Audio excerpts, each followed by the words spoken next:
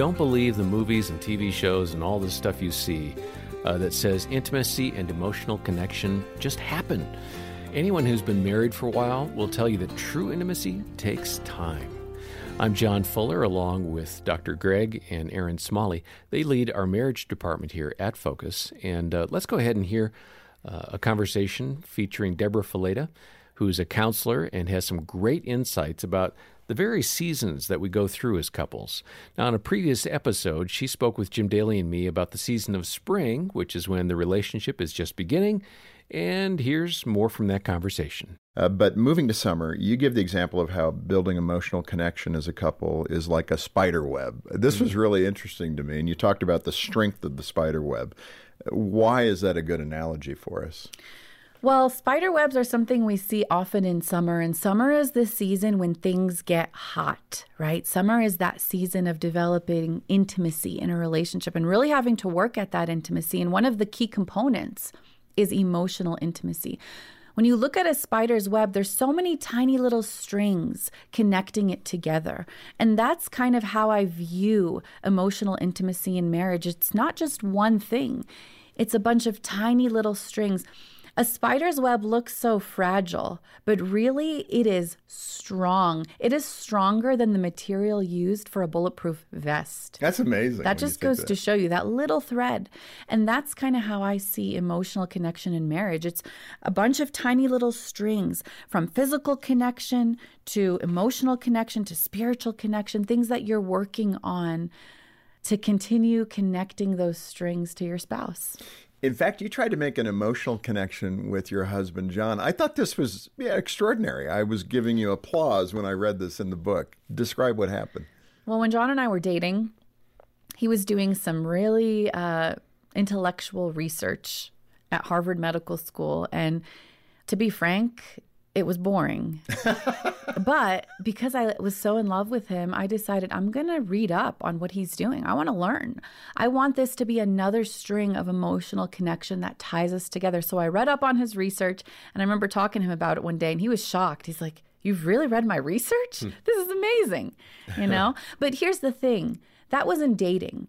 And somewhere along the way, we stopped doing that. And that's where we have to be intentional about building those strings. Just the other day, John's getting really into chess these days. He's like really trying to train to get better at his chess game.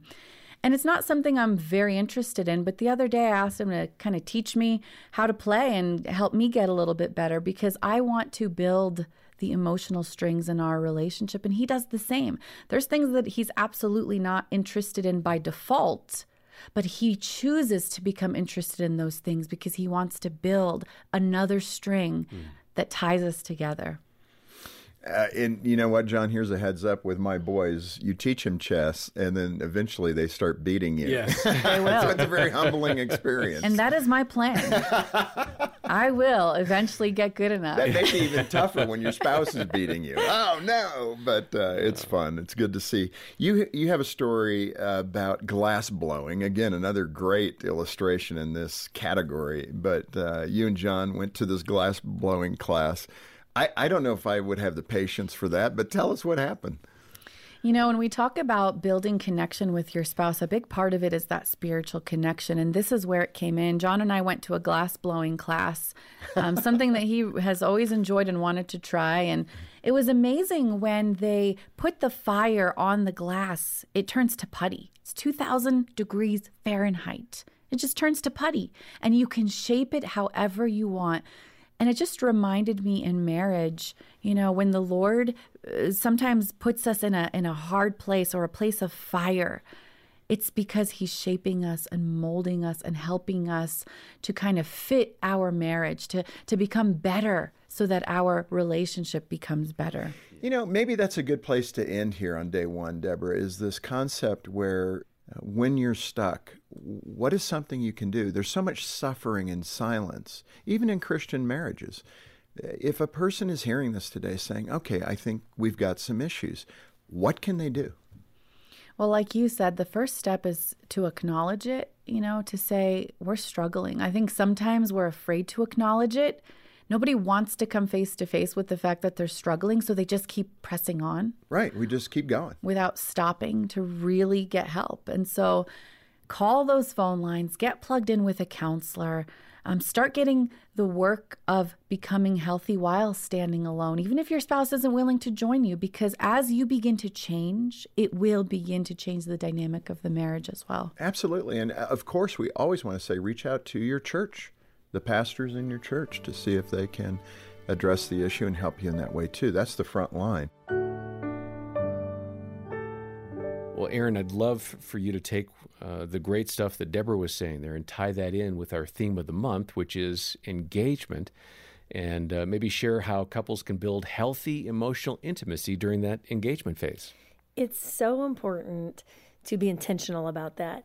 And what comes to mind for me is seeing these sweet couples that have sat in my office on my couch doing premarital counseling.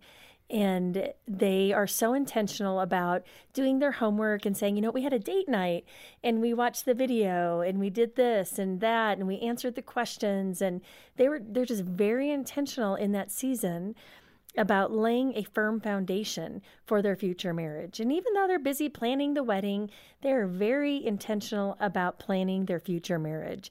And it's so important to do that, to not let the wedding overtake everything, but to be intentional about planning.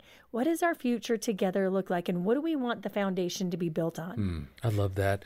As I think about kind of for us, 30 years ago, kind of that season for us, if I could go back and sit with young Greg, young 20-something-year-old Greg. I'd like to sit with him, too. I should have seen that coming.